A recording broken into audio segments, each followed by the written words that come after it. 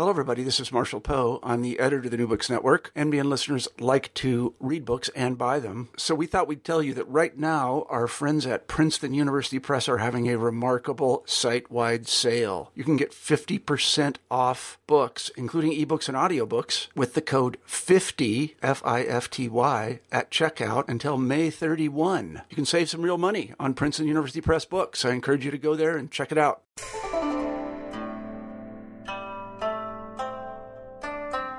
Hi there, I'm Carla Nappi, and this is the New Books in East Asian Studies podcast. Welcome to the channel, and thanks for joining us.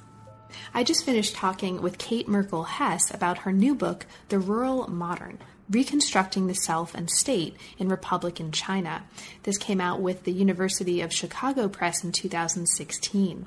Now, the book looks at a really focused case study of a diverse group of people who were interested in and involved in rural reconstruction, sort of rural reform in the context of Republican China. So the book focuses on the 1920s and mostly the 1930s. But as it does this, it also opens up over the course of the story some really, really fascinating, interesting, and in some cases really funny sources for understanding rural reform, for understanding movement that promoted literacy in the countryside, for example. And it also, I think, effectively transforms what we think about when we think about modernity. You'll hear at the beginning of the conversation that one of the things we talk about is the tendency to associate the modern with cities, with the urban. And one of the really important things that Kate shows here, and one of the, I think, important reorientations that the book affects for how we think when we think modernity, is that there were really meaningful efforts with long-term consequences of promoting and creating a particularly rural kind of modernity and modern citizen. So when we think about efforts to modernize, when we think about modernity, we shouldn't just be thinking in and with cities. The book asserts that these efforts toward rural reconstruction were not failures, even though communist efforts to work in and with the countryside typically have received much more historical and popular attention, and these other efforts haven't received as much attention. Still, they were successful. They were successful in part in establishing an important precedent that has reverberated through modern and contemporary Chinese history, and really has a strong resonance in today's China. So as you hear the conversation to come, you'll occasionally hear us talk about that, and certainly toward the end of the conversation, we'll talk about, and Kate in particular will talk about the importance of and the reverberations of this movement in today's China. So with that, I'll leave you to it. Thank you as ever for listening, for supporting the channel in that way. And I hope you enjoy the conversation and have a chance to get your hands on a copy of the book, because it's a really great read as well. Here we go. I'm here today to talk with Kate Merkel Hess about her new book, The Rural Modern. Welcome to New Books in East Asian Studies. Kate, welcome to the podcast. Thanks for writing a fascinating book, and thanks for making time to talk with me about it today. Thanks. Thanks so much for having me, Carla. I'm really excited to be here. So, Kate, let's start with the traditional question for the podcast. How did you come to work on China, and why Republican China in particular? Mm-hmm. This is a question, I'm sure you get asked this question. A lot of us who study China are asked this question about how we come to the study of China. And so I thought about it and given many different answers over the years. And I think there are some slight resonances in my childhood that I look back to, and I think there were these little flares of interest that I had in China very early on. My mother had some books of the Kenneth Rexroth translations of Chinese women's poetry that I read as a child. The Tale of Genji was on my parents' bookshelf, and I read that as a 10-year-old and was fascinated with it. And then I started studying Japanese in high school. So I was in high school in the early 90s, kind of the peak of people in the U.S. being really interested and excited about Japan. And so I started studying Japanese And then when I got to college, I started taking Chinese instead. I switched from Japanese to Chinese, and I loved it. I loved everything about it. I loved learning all the characters. I loved my classmates. I loved my teachers. And then I started taking some history classes. I was at Yale. I took a class with Valerie Hansen and then a class with Jonathan Spence, and had the opportunity then to study abroad in China. And so that brought together my interests in history and in studying the Chinese language, and then eventually studying China more broadly. So that's it was a long and winding path, but I think in many ways it started with a kind of imagination about China as a child, reading those poems, reading Japanese literature. I remember there was a time, I must have been only 8 or 9, my mother decided to make red bean buns from scratch, and we had a moon viewing party in the backyard. And that just fired my imagination so much. It seemed so exotic. And that was, those little flitters of interest eventually grew to sort of full-blown excitement about China. I love that. And I love when a life story, at least in part, starts on a bookshelf. Yes. Yes. Happen to be in a bookshelf. I just love that. Yes. No, it's great. No, I remember she also had the Pillow Book of Sei Shonagon, which I remember was up very high. And I was told, don't read that book. So, of course, I dragged a chair over and got that book down and read that book. So, yeah, absolutely. Literature was a way in for me. Mm-hmm.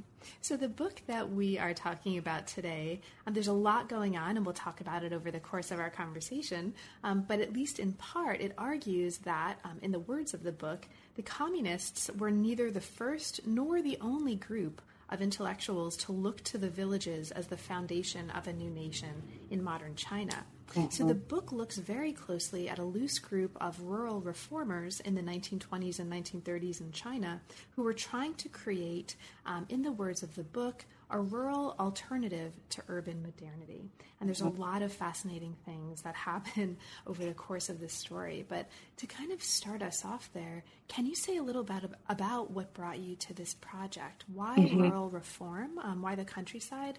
And why this particular period? Mm-hmm. Yeah, I think, again, there are these threads that came together in making this a project that I was really interested in. So I grew up in Iowa City, and my parents had been graduate students at UI and then settled in the area.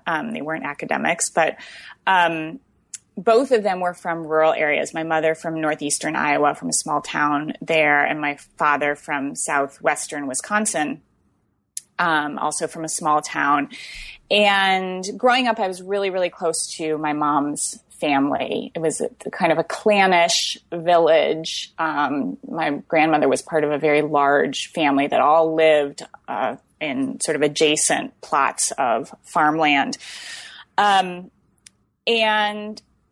so I was always very interested in the countryside, always very interested in rural issues, but also felt I was the city kid. I was the city grandchild, the city cousin or whatever.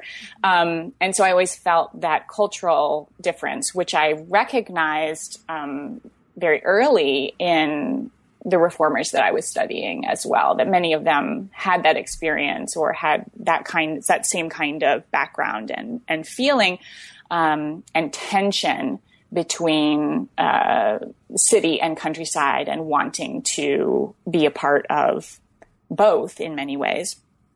And then the other strand, I think, is that prior to starting graduate school, between college and graduate school, I did a year of volunteer service work with homeless women and children in Sacramento, California.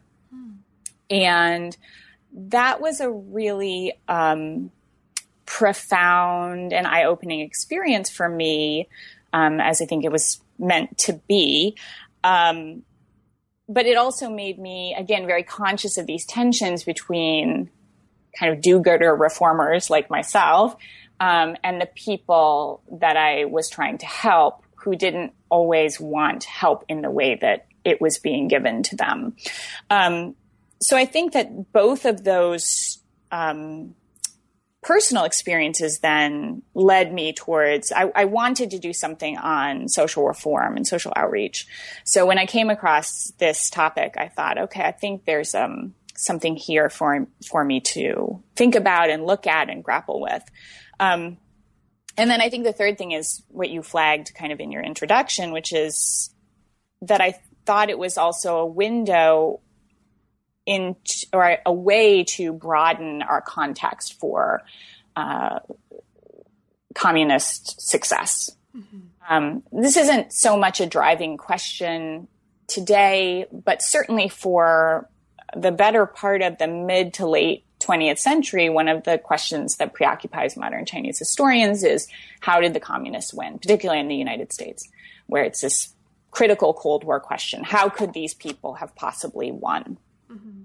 And I think one of the things that I began to see doing this research was that there were holes in our contextual understanding of where the communists came from, and how broadly shared many of their concerns, methodologies, forms of outreach were among reformers of varying ideological commitments in China in the 1920s and 1930s. And that, I thought, allowed us to think of the communists as part of to think of the CCP as part of a much broader conversation that was going on in China during that period of time.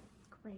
And one of the really interesting aspects of that part of your work that comes up really early in the book, I think, as you discuss this context of rural reform in the world of the 30s as riotous, right? There were lots of different people working in lots of different venues and registers, and you talk about the kinds of challenges as a historian of teasing out the differences and the similarities between these different groups of reformers. So I think hopefully we'll get back to that, and it's a really interesting part of the story from the perspective of methodology. Right? So this is a project that started out as a dissertation, is that right? Yes, it is. So in the transition from dissertation to book, in terms of that metamorphosis, were there any major changes in how you were thinking about or shaping the project, or really any notable aspects of that transition that you'd want to share? Yes, the project changed significantly between the dissertation and the book. The structure of it is completely different. The dissertation, if I'm remembering correctly, it's been a long time since I read it. I believe it had 9 body chapters. Oh, boy. Oh, wow. Yeah, and the book has 5. Mm-hmm. And the part of it was, I think, that after writing the dissertation, I was then able to see, which is often the case, of course, after writing the book, now I can see again even more clearly how you can sort of move the little Rubik's Cube around and the squares move and you can rearrange them, right? So the dissertation was thematic. And I think one of the things was a real challenge about this project was it's kind of unwieldy. There's so much potential. There are so many potential people I could talk about, so many potential projects, so many stories to be told. There's so many different ways to approach it. And so the dissertation was an exercise in many ways in grappling with that unwieldy body of information, that sort of unwieldy archive. And so the chapters in the dissertation were thematic. So I did a chapter on opera reform, which is part of it. Part of that survived as part of chapter 3. Mm-hmm. I did a chapter on health reforms, which didn't make it into the book at all. I did a chapter on agricultural reforms, which I cut down to, I think it's got cut down to sadly to a 3 or 4 page section. There were some very hard cuts along the way. But then once I'd done that, I kind of organized this all into thematic chapters, sort of organized around activities that reformers undertook. Mm-hmm. Then when I was doing the revisions to turn it into a book, I was able to kind of think more about what was the process of reform and what were the stages of reform? And so I tried to intertwine those two so that the structure of the book would reflect those two things, so that you would move along throughout the book thinking about the changing ways that reformers engaged with the countryside, how that shifted their methods of engaging with rural people and reaching out to rural people and attempting to change rural people. And what does that tell us about them, about their project, about China during this period of time, and then also about early 20th century social reform and outreach and eventually development. So that was the shift in the thinking as I moved towards the book. But I think most noticeably reflected in the change in the structure. Great. Thank you so much. Mm-hmm. So let's actually get into the book itself. Great. So we've already talked a little bit about, or at least mentioned the fact that there were lots of different kinds of people and different groups that were engaged in this process of rural reform in this period. And you mentioned early on, I think in the introduction, that these rural reformers, in the words of the book, coalesced around an idea of rural reconstruction. Mm-hmm. So as a way of diving in, can you say a little bit, just briefly, about this notion of rural reconstruction? What is important for us to understand about that concept as we move then further into the book? Mm-hmm. Yeah, it's a really interesting idea to talk about rural reconstruction. And I note there, just in terms of terminology, that of course in Chinese, this is not rural reconstruction, it's literally rural construction. It's 乡村建设. And it was the term pre-existing in English was rural reconstruction. So this is a term that gets kind of slapped on top of what is happening in China, but had already been around, sort of kicking around in global Anglophone discourse for more than 2 decades by the time they begin to use the term. People writing in English, writing about what's happening in China, begin to apply this to what is going on in China and match it up with this Chinese term, which is first begins to appear, as best I can tell, in the late 1920s. So rural reconstruction is this project of transforming the countryside by transforming rural people, by transforming selves, by transforming individuals.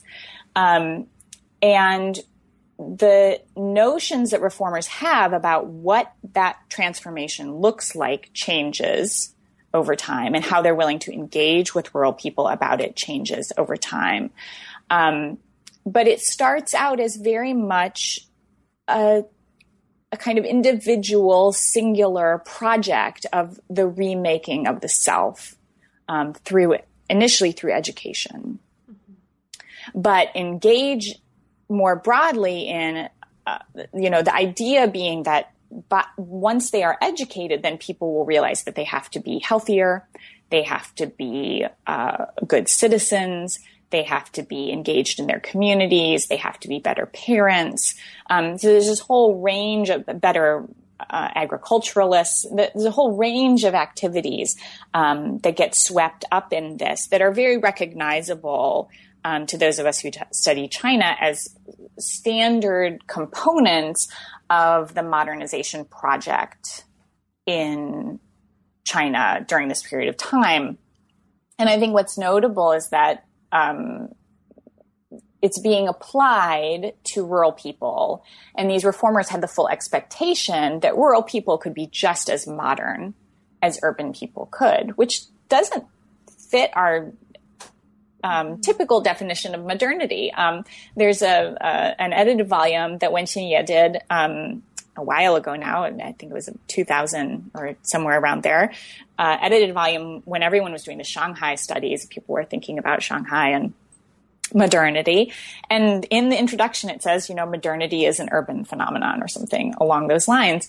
So our conception is very much that these two things are tied up. The city and being modern were tied up together. And so I think what's really interesting here is to see how that project of modernity is being adapted by these reformers in order to be suitable for rural people. And their very strong belief that China had to modernize. Of course, that's standard. We know that's kind of part of the story of early 20th century elites in China, that China has to modernize. But that they didn't believe that would happen necessarily through urbanization. They didn't want it to. They thought that would be destructive. And so their idea is, well, we'll take modernity out of the cities and we'll transform it for the countryside. We'll make it possible for rural people to be modern.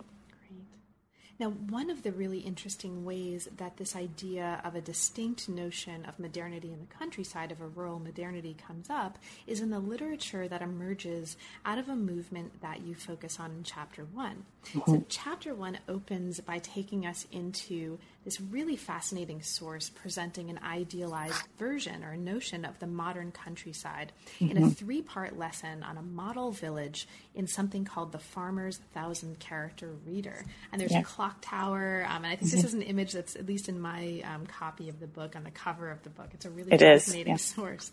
So this chapter looks at literature like this that's created by a movement of reform that you call the mass education movement. Okay, so the chapter introduces this mass education movement and then brings us into the literature they're producing, the priorities they have, and the way that this helps actually create this distinct notion of rural modernity that we were talking about. So to dive in, Kate, can you talk a little bit about this mass education movement? What's important for us to understand about this movement, to understand the work that's happening in this chapter? So I think that part of the work that's happening in this chapter is that the mass education movement is in the United States the best recognized among scholars of the reform movements that were part of this rural reconstruction movement. In China, people know more about Liang Shiming. They don't know about the mass education movement because the mass education movement has long been identified, not without reason, with an American-driven vision of reform. A lot of the MEM's mass education movement's funding is coming from Western sources. The founder of the mass education movement was a man named Yan Yangchu, or Jimmy Yen, as he was known, James Yen, as he was known in the United States, who had come up through a series of missionary schools in China and then went and got his BA at Yale and was very involved in the YMCA. So he had all these American connections and American visions of how reform should happen. And the mass education movement's leadership roster was stacked with American PhDs and BAs. And so there were all of these connections. Eventually, they ended up being funded by the 1930s by the Rockefeller Foundation.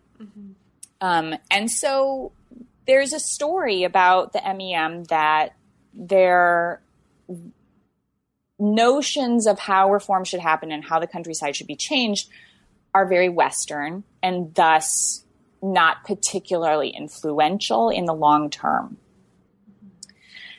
But I think that part of what I found in reading all of these other sources, and they were so fun to read, the textbooks, of course. It seems that way, right? That's very clear from this chapter. Yeah, I had so much fun with these materials. The primers were great. I had started reading these materials in my second or third year of graduate school. So they were wonderful, easy. They're literacy primers for illiterate people. So they were easing me into heavy reading in Chinese sources.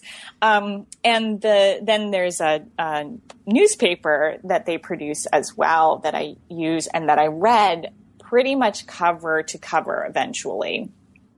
Just sat down, read the whole thing. And it's not all held in one place. So it took me a while to find it.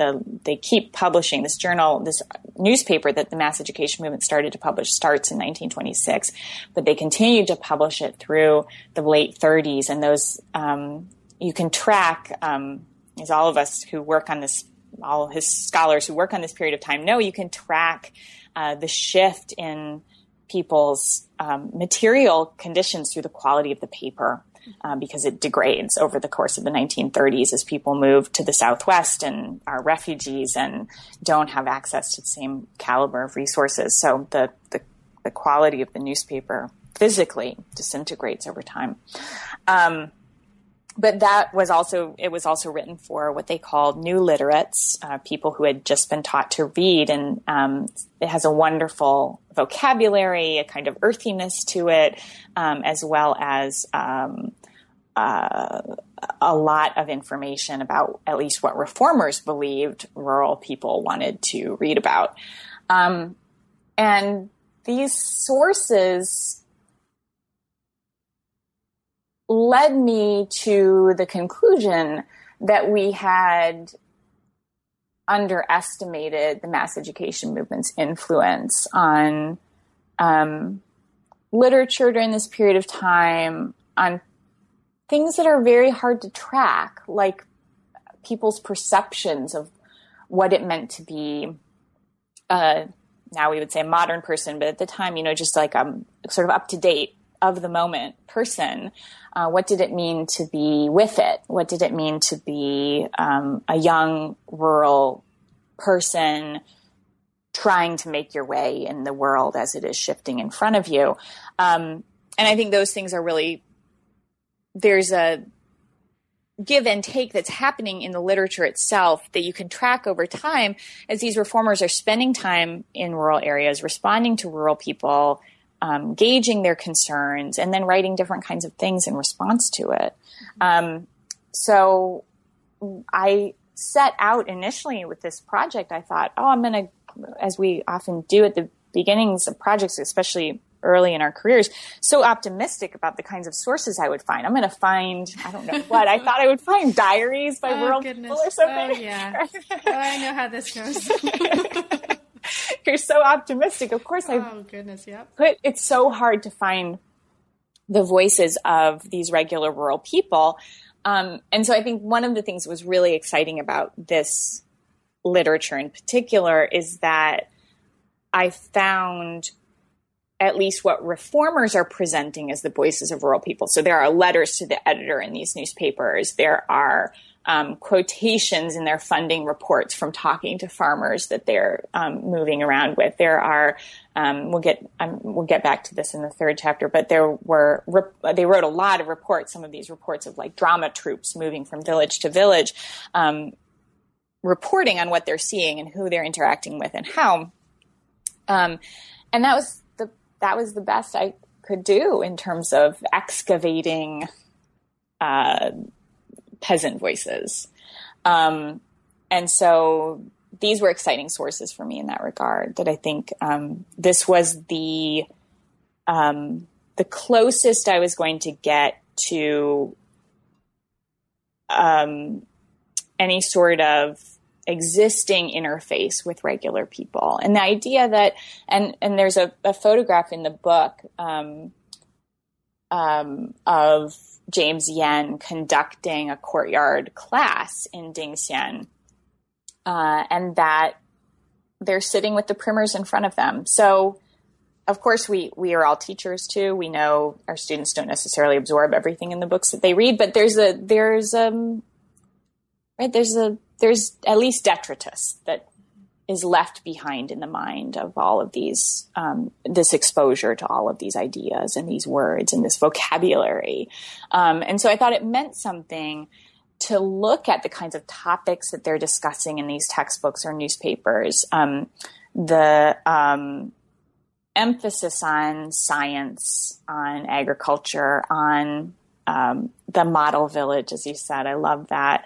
And I didn't include all the images that each lesson had a depiction with it. So the cover of the book and then inside the book is also the final image of the model village. But they had 2D renderings of, the layout, the plan for the model town with a marked off, how many schools would there be, and here's the park and the gymnasium, and all of these different little things that they thought were necessary components of a modern village.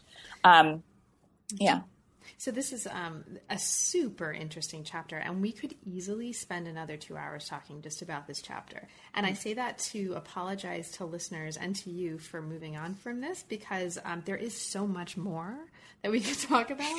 But also, just to kind of preface something I just want to mark about this chapter. So that, as you mentioned, right, these reformers are using this material to promote this idea that literacy is the basis of modern citizenship. And when listeners become readers and work their way through this chapter, they're going to find some really interesting ways into some of this literature, these primers. The 1,000-character reader, there's a primer called, or there's a material called The Farmer, who has this Lao Wang, right? This man who's a poor guy who doesn't know how to read, and he gets into all this trouble because of it. He drives his cart into a wolf pit, and he gives someone else or takes mule medicine, and I think he goes in jail. So it's really, really interesting. There's also a really interesting discussion of women in and this reform literature.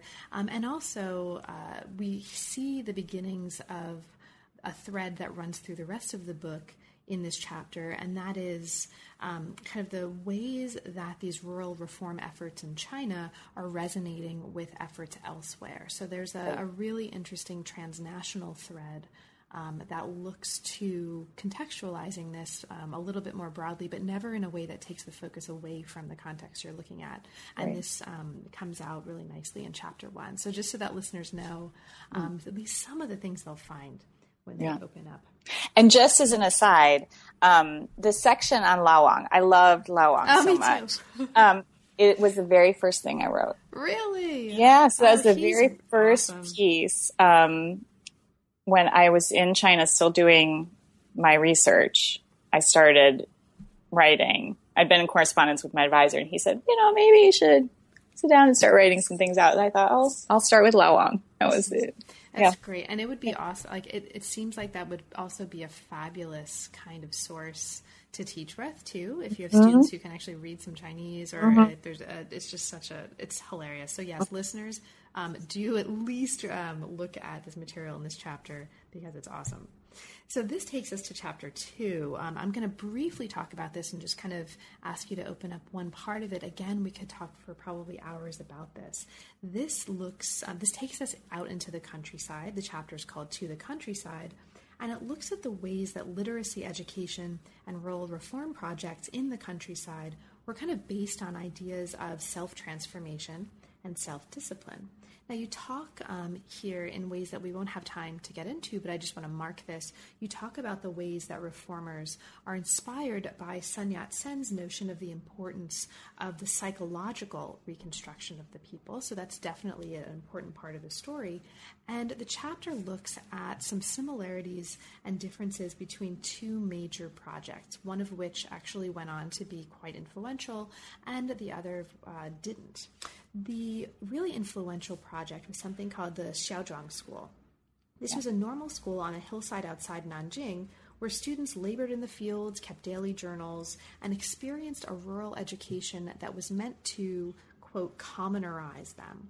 So as just a super brief entree into the work happening here, Kate, can you talk a little bit about what's important for us to know about this school and why this was so influential, whereas the other case here, this vocational education society, was actually not as influential? So I think what I was doing in this chapter was really wrestling with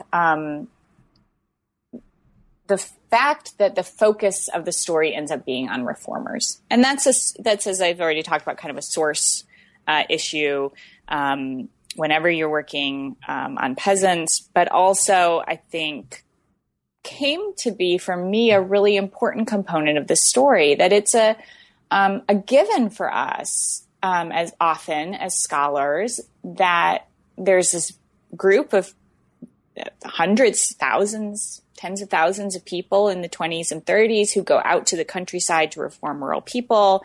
This becomes part of this foundational experience for many university students and high school students in China during this period of time.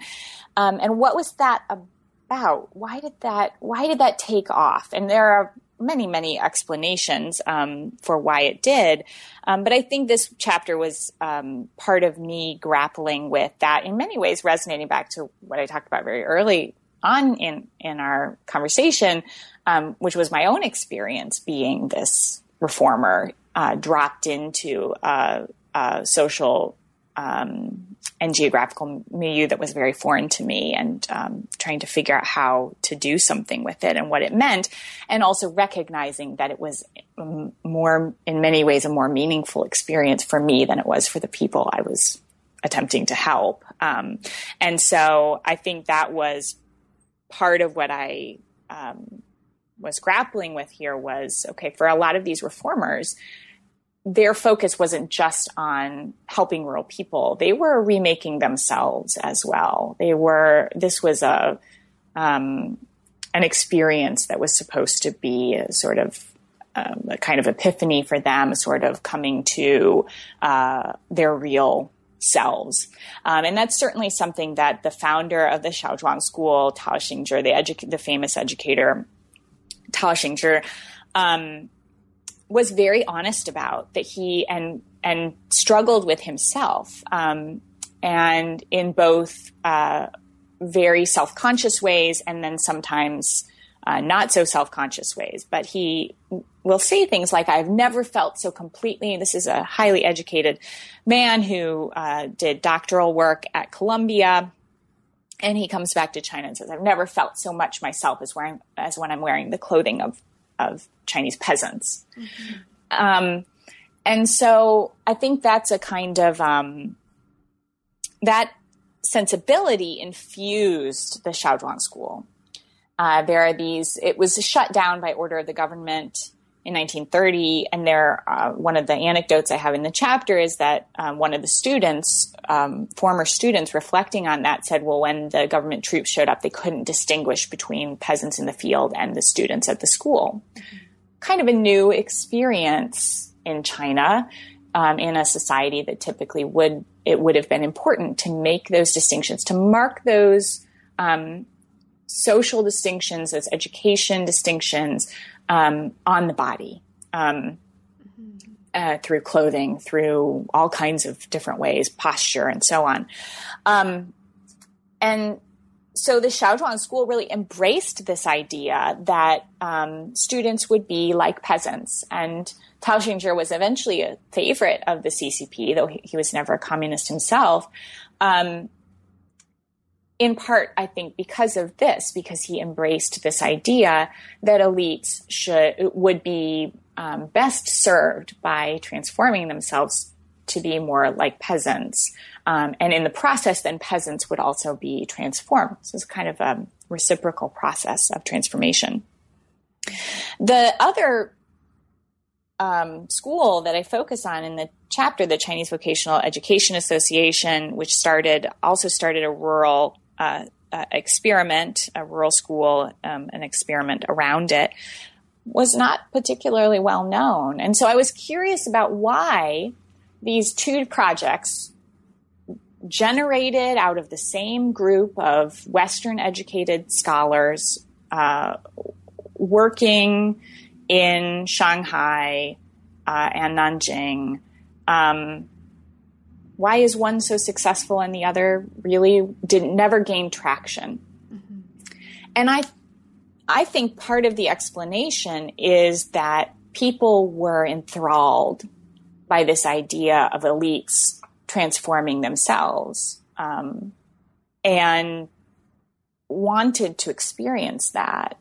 And the idea, more vocationally focused school, of just transforming peasants, of making peasants more scientific, more educated, and so on, didn't have the same sort of media appeal. It wasn't going to go viral in the same way, I guess, as much as things could go viral in the 1920s and 1930s. And it didn't. And so that idea of a school where urban youth could come, and they were mostly leftists at the Xiaozhong school, could come out and could be educated in how to be more like peasants, and thus generate a national identity out of that experience, what it meant to be Chinese, took hold. And we see it replicated. The Xiaozhong school is closed before anybody starts to talk about a rural reconstruction movement in China. But it became this touchstone for reformers throughout the 1930s. We're looking back very consciously on it. Liang Shuming visited the Xiaozhuang school and made observations about it. Many other reformers visited the Xiaozhuang school, or its personnel and students were, once it was closed, kind of filtered out to lots of other reform locations, taking this idea with them. Thank you so much. So there's also a whole bunch of other stuff happening in that chapter.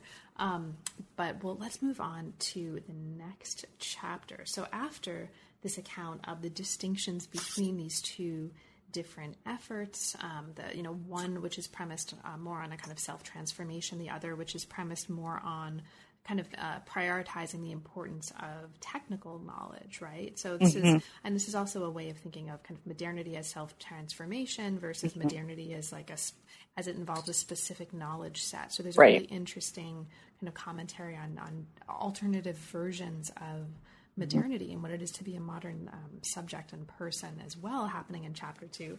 But then we move to chapter 3. So chapter 3 looks very closely at efforts to organize the village community. It talks about the importance of rural reconstruction as, quote, the better control and management of the rural people, and as social education as a way to do that. Now, after a really, really fascinating, I think, account of organizational charts, and I want to just mark that because it's so interesting from the perspective of the history of the visualization of knowledge, right? The diagramming of knowledge. And so I think listeners and readers who have a particular interest in kind of visual organization and charts and mapping and the history of diagramming and categorization and that sort of thing are going to have a lot of stuff to work with in this chapter. But after that, you give us 2 examples of efforts to promote rural organization through social education, and then a very different example of a way to promote this kind of, or a different vision of the relationship between individual and community in a military settlement. Okay. So again, we could talk about this probably for the rest of our time. It's so interesting.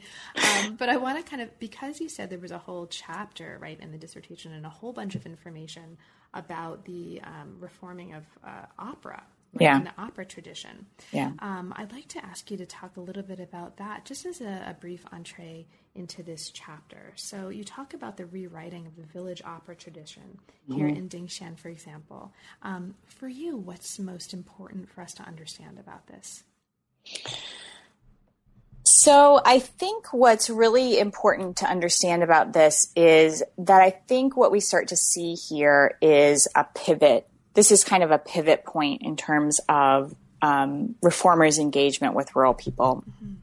So when they're first in the mid-20s, most of the reformers that I was writing about were still based in the cities. And so they're imagining the reform process. They're going out to rural areas, but they weren't living there. By the early 1930s, late 1920s, early 1930s, many reformers were moving to the countryside, and sometimes moving their whole families with grandma and grandpa, to rural areas. They were starting their own schools so their children could be educated to the level that they deemed necessary. And they're engaging with village culture in a way that they hadn't previously. And so one of the things they do, and this really grows out of the emerging social sciences and the ideas of methods of observation and collection of social data, and that was valuable, which of course Tong Lam has written a whole book about, but that's part of this. And so they're doing that. They're going out and they're observing, they're writing down the scripts for operas. Sidney Gamble, scion of the Gamble family, who did research in Dingxian and in other areas in China, collected with his Chinese counterparts. Interestingly, the published volume of Chinese opera, his is published under his name with his two Chinese co-authors. In Chinese, it's just published under the two Chinese co-authors' names. So I don't know how, he translated them, but I don't know how involved he was in the collection of them. So they're collecting the scripts of these operas, and but it's not just a collection. They're not just scholars. They're collecting this data so that they can transform it, so that they can make it in their mind better, more modern, more wholesome, more productive. So it has a productive end. And so opera reform is fascinating because, of course, it has this incredible hold, this incredible cultural and religious and social significance in rural China, and particularly in these areas in northern China. And so people are very open to the idea that there will be more performances of opera, but they're not always keen on the moralizing that reformers are interested in doing in the context of opera performances. And so there are these fascinating kind of studies that they do where they find, that villagers are really unhappy with certain twists of stories. They don't want certain kinds of endings to stories. They want kind of climaxes of dramas, so on and so forth. And the reformers are not always providing those in modern operas that they write for them. And I think that what we see here is then the way that this fits into the broader chapter is that what reformers are really interested in doing is organizing rural people. And they see opera as a particularly great way of mobilizing groups of villagers to work together. And they're not unique in doing so. The communists very famously also used drama. Of course, Brian DeMeyer was on your program a few months ago, maybe it was. Yeah. He's written a whole book again about the use of opera by the Communist Party. And so lots of reformers are seizing on these traditional, in their eyes, quote unquote, ways of the traditional cultural forms in order to try to push their own message of what a reformed society looks like. So this is a chapter that changed, as you said. I had a whole chapter on opera, and I published a longer piece about that's more information about opera in 20th century China prior to the book coming out in the journal 20th Century China. But this chapter brought together the material from about 3 different chapters in the dissertation, but also added a framework that it didn't have in the earlier iteration, which really grew out of the organizational charts that you mentioned at the beginning of the question. That the whole section on organizational charts wasn't even in the dissertation. That was totally new. And it was something that I was kind of worrying away at because in the course of doing research, I just didn't find a lot of visual images. And so when I would find these charts, which were, some of them are reproduced in the book, so you've seen them, some of them were just incredible pieces of design. They were beautiful, and some of them were huge, which I wasn't able to reproduce. Some of the really big fold-out ones that would get put into these reports where they'd have these big flow charts of ideal personality traits that a reformed person would possess and all this kind of thing. They were just amazing, and I didn't really know what to do with them. And so when I started writing, sort of revising and rewriting this chapter, I thought, that kind of draws everything together, because I think that's what is going on here in all of these different examples, in opera reform, in tea houses, which again is a section that largely got cut out of this book,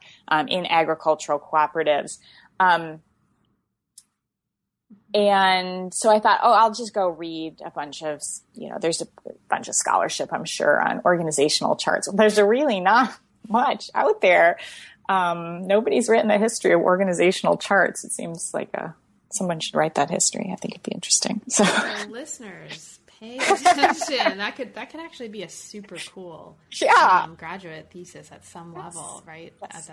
I would read that book. I would read that book too. I would totally read that. Okay, so somebody out there who's listening right now, please write that book, and we will gladly read the book. Yes. And I will interview you about that. Okay, but back to this book.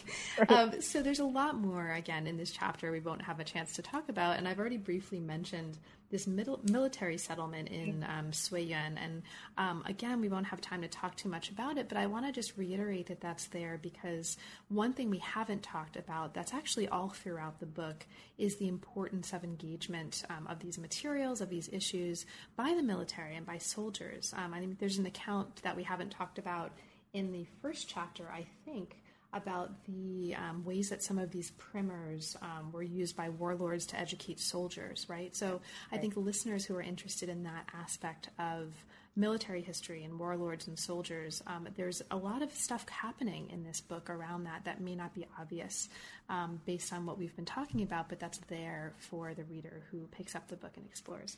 Mm-hmm. So there's a chapter that I'm actually not going to ask you too much about at all, but I just want to mark chapter 4 as we move toward the end of the book. And if you can believe it, the conclusion of our conversation, it's gone really fast. Chapter 4 looks at self-governance efforts in the mid-1930s and tensions between scales, right? Scales of the local, scales of the national. For example, as the nationalist government launches its own reconstruction efforts. Now, some projects actually featured, or some projects discussed in this chapter, featured a really close alliance between these rural reconstructionists we've been talking about and Nanjing. And this alliance actually begins to change and compromise, in a way, the vision of the rural reconstruction movement we've been talking about.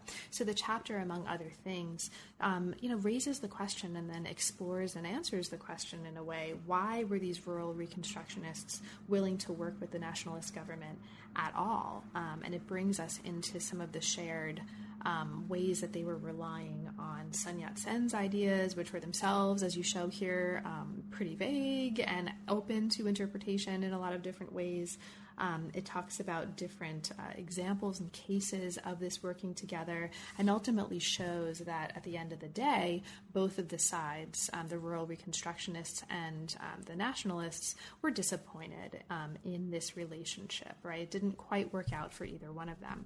And things change even more as we move to chapter 5. Chapter 5 looks at the quick rise and fall of this movement around rural reconstruction as reformers are turning away here from early ideas that we were talking about self-transformation, right? In these early chapters we saw that, and toward notions of development. This is very, very different. You talk here in this chapter about a figure that's already come up incidentally in our conversation. This is Liang Shuming, who is a really famous rural reconstruction theorist. And you also talk here in detail about some of the complications that arose from foreign funders who start funding this, who had their own agendas, including the Rockefeller Foundation, which you've talked about a little bit already when we talked about the MEM. Now, a really interesting moment here in this chapter that I'd like to just kind of pick out as our way of opening into this chapter is the transformation that happens with the Japanese invasion of North China. Now here, as you're showing, rural reconstruction becomes linked to Japanese resistance, and there's a kind of a larger turning away, again, from the earlier kind of values of, perhaps we can refer to them, of the movement towards something much different. So as a way of just maybe highlighting what you think is most interesting and important about this final body chapter, chapter 5, Kate, can you talk a little bit about what happens, perhaps, if this is something you're interested in as well, with Japanese invasion, and how this larger transformation in this chapter is happening? Yeah, I think the Japanese invasion is, of course, critical, as it is to most stories about China in the late 1930s. And it has, there are multiple, it causes multiple things. There's an immediate physical dislocation. Most of the reform projects have been located in either North China or the Yangtze Delta. So, of course, those are the areas that are occupied. In some cases, they become centers, as Ding Xian, for instance, does, centers of where the mass education movement had been based, become some of the centers of worst sort of brutal back and forth fighting. Mm-hmm. And so many reformers pick up and leave in 1936, 1937. The mass education movement relocates to the Southwest. Some of the other projects that had taken shape in the Northeast also relocate to the Southwest. And so physically, the invasion dislocates the reform projects and scatters them. And what the reformers then encounter is in the Southwest, as folks who study Southwestern China know, is a very different cultural, linguistic, geographic landscape than they had encountered in North China. And they're, in many cases, quite unhappy about it. They don't know how to manage some of the ethnicities, the ethnic groups that they encounter.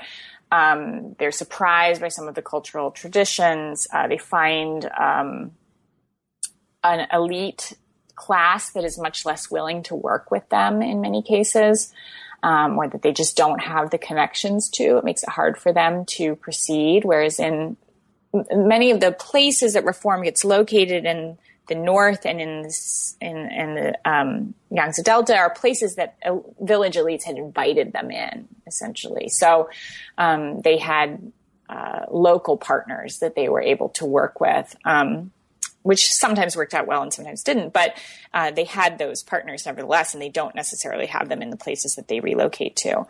So it shifts things in those ways. It also shifts the rhetoric around rural reconstruction. I think then also this is reflective of a shift in actual methods, that people are much more focused on quick outcomes. The transformation of rural people was very slow, and reformers were willing to take that time in the late 1920s and early 1930s.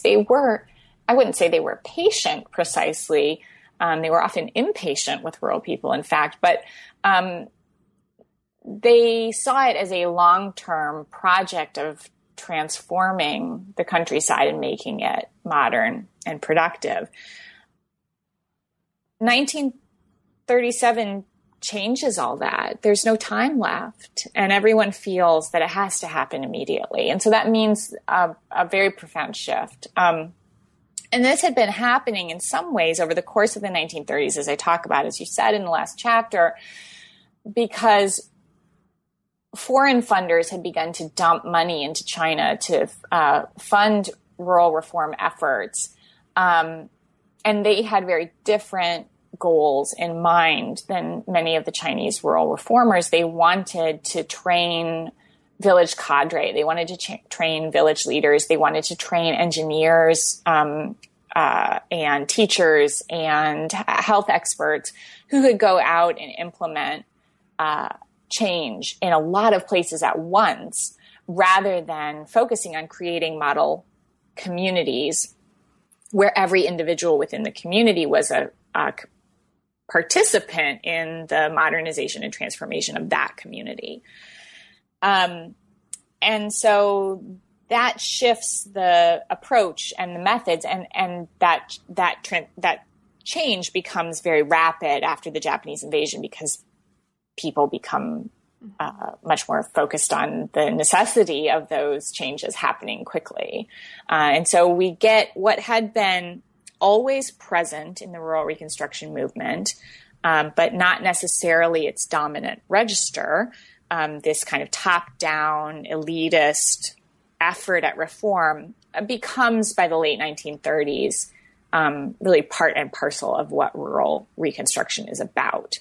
And so I think that kind of tugging that apart a little bit was important for me in doing the research and the writing, because I think that's what, as scholars, we often look back, and you'll sometimes read this in assessments of rural reconstruction work, particularly within the Chinese language scholarship on it, where scholars will say, well, it was kind of a failure, in part because it was elitist. And that is true, I think, by the end, but it wasn't universally true, at least in the beginning. And so tracking, I think, the movement over the course of this 15 years or so, 20 years almost by the end, gives us a much more nuanced picture of the shifts and the reasons for those shifts in reformers' engagement with rural people. Excellent. Thank you so much. So we do see this shift, just to kind of put a point on this as we move to our conclusion.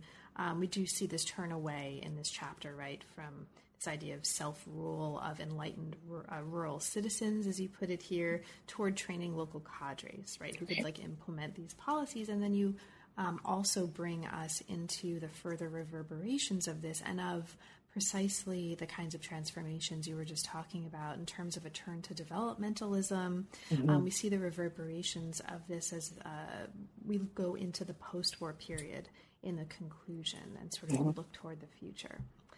So, Kate, there's so much more that we could talk about, and we're now shockingly at the end of our hour. It's been amazing. I know, it's been such, I think, already an interesting conversation, and there's so much more we could talk about, but hopefully listeners will find the book themselves and then pick it up and be able to read about all the things we didn't translate into voice. But in the meantime, is there anything in the meantime that we didn't have a chance to talk about, but that you'd like to mention for listeners?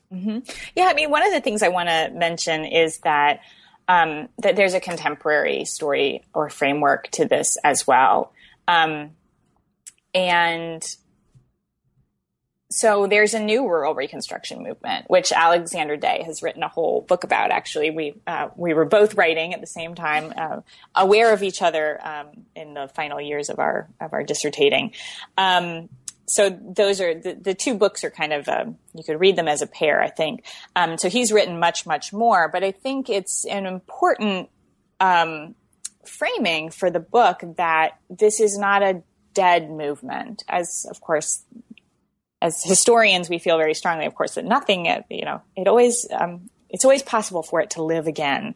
And I think that's been true with rural reform. And we've seen that in the last few years, certainly over the last decade, that issues of whether or not it's worth modernizing rural China, are these people who are worth investing in? Now we see a big push by the government to urbanize people, to move them out of the villages, an emphasis again on a kind of top-down efficiency, and pushback from villagers saying, no, we would like to maintain and retain the communities that are so vital to us socially, spiritually, economically, politically. And so this is a story that has continued. It was locked in place for a while in the early communist period. But now, again, we see those tensions reemerging between urban and rural areas. And the question about whether or not villages should be preserved is a really salient one. And I think we've reached the tipping point now that I think we'll look back in a decade or two and say that was the moment when we moved towards a totally urban China, not totally urban, but a majority urban China, which of course we already passed demographically. So I think that's another part of the book, another part of the framing for the book that was important for me as I was writing it, was thinking about what are the contemporary resonances for this story and how does it continue to matter in China today? Excellent. And speaking of moving toward and moving on, now that the book is out, and congratulations on it. Thank you. What are you working on now? What's currently inspiring you in your work? Yes. So I'm writing my second book project. I'm working on it is on a history of warlordism in China. And it grew really directly out of this project. As you mentioned, there's a lot of discussion in the book about warlords using these methods of warlord engagement with reform movements, the warlords being the regional militarists who governed China during the 20s and the 30s, in some places at least. And so that got me thinking about them. When I first encountered them in the course of this research, I just thought of the warlords as brutes, as military strongmen. And I was surprised to find them funding things like Fang Yuxiang funded the Shaozhuang School. What I don't know if it's an apocryphal story. It feels like an apocryphal story that he provided the Tommy guns that they used to protect themselves from bandits. But so there were these stories that surprised me. And so I started to look at the warlords and to find that they were, rational, political leaders in many cases. They saw themselves as legitimate leaders. They attempted to create a new style of political leadership. An important part of that leadership was if you talk about it cynically, the deployment of their families in the new media environment that exists in the early 20th century in China, to put their wives out there as public figures, as part of their public persona. They're in some cases usually modern, educated wives. And so that's what I've been working on and thinking about is the warlords in a broader social and cultural context, looking specifically at their families, and thinking about how the political and social and cultural role that their wives and daughters played. So I have a piece coming out in Frontiers of History in China later this year on Fang Yuxiang and his wife, Li Dechuan, who became the first minister of health in the PRC and held that position through 1965. And so I'm looking at their relationship, at the emergence of her as a public figure, and the way that was bound up in many ways with her role as the wife of a warlord. And then the book will look more broadly eventually at a number of case studies beyond just Fang Yuxiang and Li Dechuan. Well, best of luck with that work, which also sounds fascinating, Kate. And thanks for taking time out of that to talk with me about this one. It's really been a pleasure. Congratulations again. Thank you so much. Thank you so much for having me. It's been so much fun to talk with you and to think about the book again. You've been listening to New Books in East Asian Studies. Thanks very, very much for joining us at the podcast, and we'll catch you next time.